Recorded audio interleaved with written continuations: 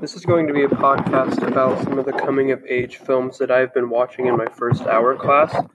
The three coming-of-age films that I have watched is Rebel Without a Cause, Perks of Being a Wallflower, and The Breakfast Club. So this is going to basically be an analysis over those three, and I'm going to talk about which one did I enjoy the most and which one was my favorite and why. So my favorite movie out of all three was The Breakfast Club. I think that it was very well done, and I liked it for there's really three main reasons why I enjoyed it more than Rebel Without a Cause and Perks of Being a Wallflower. I thought that all three of them were good movies. It was just that I did enjoy The Breakfast Club the most. So the first thing that I took into account when deciding which movie was my favorite was relatability, because I think that's a big thing if you're trying to really show what a teenager's life is really like during high school.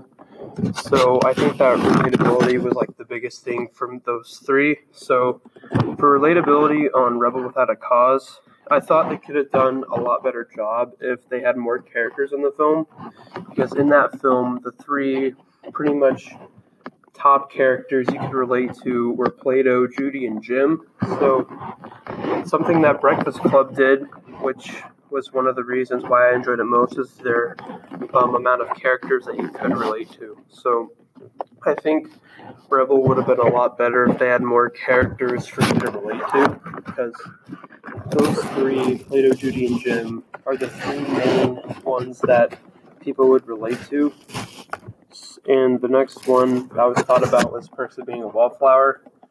So all the younger people who watch this film, I think, have a better job with relating to the characters, because the other two films, Breakfast Club and Rebel Without a Cause, were kind of older movies. So if you're a younger viewer, like in high school watching Perks of Being a Wallflower, I think that you'd be able to relate to it more, because it's based on like younger teens or teens in this age compared to like back when Rebel and Breakfast Club were made. But it's kind of the same thing with Rebel Without a Cause. I just think that they should have had more characters for you to relate to, because the three characters you could relate to best were probably Patrick, Sam, and Charlie, and there weren't too many other characters that you could relate to. So it's the same thing with Rebel Without a Cause. I think that they should have had more characters for them to relate to, because that would have brought the relatability up in the film, and I think it would have made the film a lot better. And then The Breakfast Club, I think they did a great job on giving the viewer of the film like a character they could relate to. Obviously, they had 5 characters in the film that were in high school that you could relate to, being Andrew, Bender, Claire, Allison, and Brian.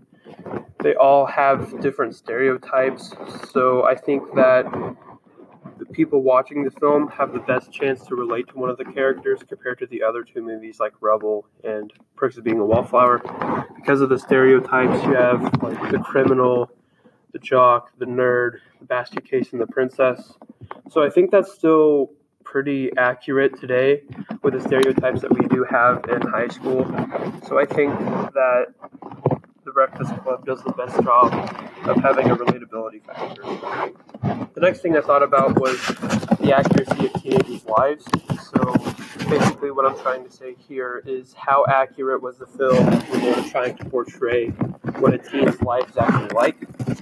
So for Rebel Without a Cause, I basically thought about how, since the movie was older than the other two, it would be harder for teens in today's age to watch that, and it would be harder for them to really relate to what they're trying to show a teenager's life as, because during that time period, a teenager's lives was so much more different than what a teenager's life is like today.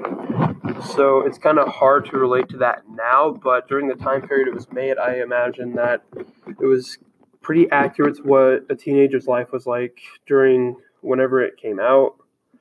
And then for Perks of Being a Wallflower, it was one of the most recent films compared to the other two. It came out it came out as the newest film compared to Rebel Without a Cause and Breakfast Club, so I think it would be easy for teens to relate to. And for Perks of Being a Wallflower, I think that it also touches on problems that teens my age would struggle with or have to deal with more than teens back in the other two movies. Like, nowadays, depression is major in teens, but during Rebel Without a Cause and Breakfast Club, not a lot of teens were as depressed as they are now. I imagine some of them possibly were, but I believe it's a bigger issue in this day of age than it was before. So, and obviously Charlie in the film, he had depression and struggled through that mentally. So I think it's kind of accurate if you're watching this as a teen now, because it really shows what a teen can go through in today's age. And then for Breakfast Club, in that movie, I think that since they used a lot of slang and stuff that they would have used when the movie came out, it would be harder for teens my age to really be accurate and really show off what a teen is like today. But saying that the stereotypes that the Breakfast Club had in their films are still being portrayed today throughout schools. Like, obviously you still have your jocks, you still have the criminals, you still have the princess, the nerd, and the master case still. So I think they did a good job of being accurate in that sense. And then the last thing I thought about, which I really didn't realize till I watched all three films, was the teens in each movie kind of had similar problems. And problems being some things like they had troubled families. In each movie, they really brought up the characters and the problems that they had at home. Like in Rebel Without a Cause, Jim and his dad. And then for Breakfast Club, everybody had a problem with their parents. I think Bender said a line in the movie that was, he asked Andrew if he had anything wrong with his parents. And if he said no, then that would make him a liar. Because everybody has something that they deal with for their parents or family, so they would have troubled families. Also, in Perks of Being a Wallflower, it was just a bunch of family-oriented problems in some parts of the film. Also, each movie touched base on growing up as a teen and the struggles that could bring out.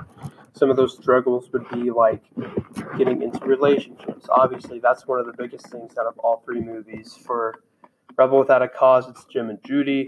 For Perks of Being a Wallflower, it's Sam and Charlie. And also all the other relationships that are portrayed, like Sam and Greg. I think that's his name. But relationships were one of the main focus topics throughout all three movies. And Breakfast Club, obviously, Bender and Claire at the end of the movie got together. I'm not sure if they would have stuck together. I don't know how long they would have been together, but relationships were one of the key aspects in all three films. And the last thing is friendships. Now, I think that's probably the biggest thing that all three movies touched base on, because in Rebel, Jim, Judy, and Plato, they all become really good friends throughout the film. In Breakfast Club, obviously, all five of them become friends by spending that time together and really bonding on issues that they are going through. And obviously, in Perks of Being a Wallflower, with Charlie, Patrick, and Sam, they all get together and are really good friends. So, my favorite movie out of all three was Breakfast Club. I think they did a very good job on going on the things that I went over, of having accuracy in teenagers' lives, the relatability aspects, and really problems that teens go through. They were all three very good movies. I probably would think my second favorite was Perks of Being a Wallflower, and my last favorite was Rebel Without a Cause. But I think all three did a very good job with the coming-of-age story, but Breakfast Club was my favorite. The podcast you just heard was published with Anchor. Got something you want to say to the creator of this show? Send them a voice message using the Anchor app, free for iOS and Android.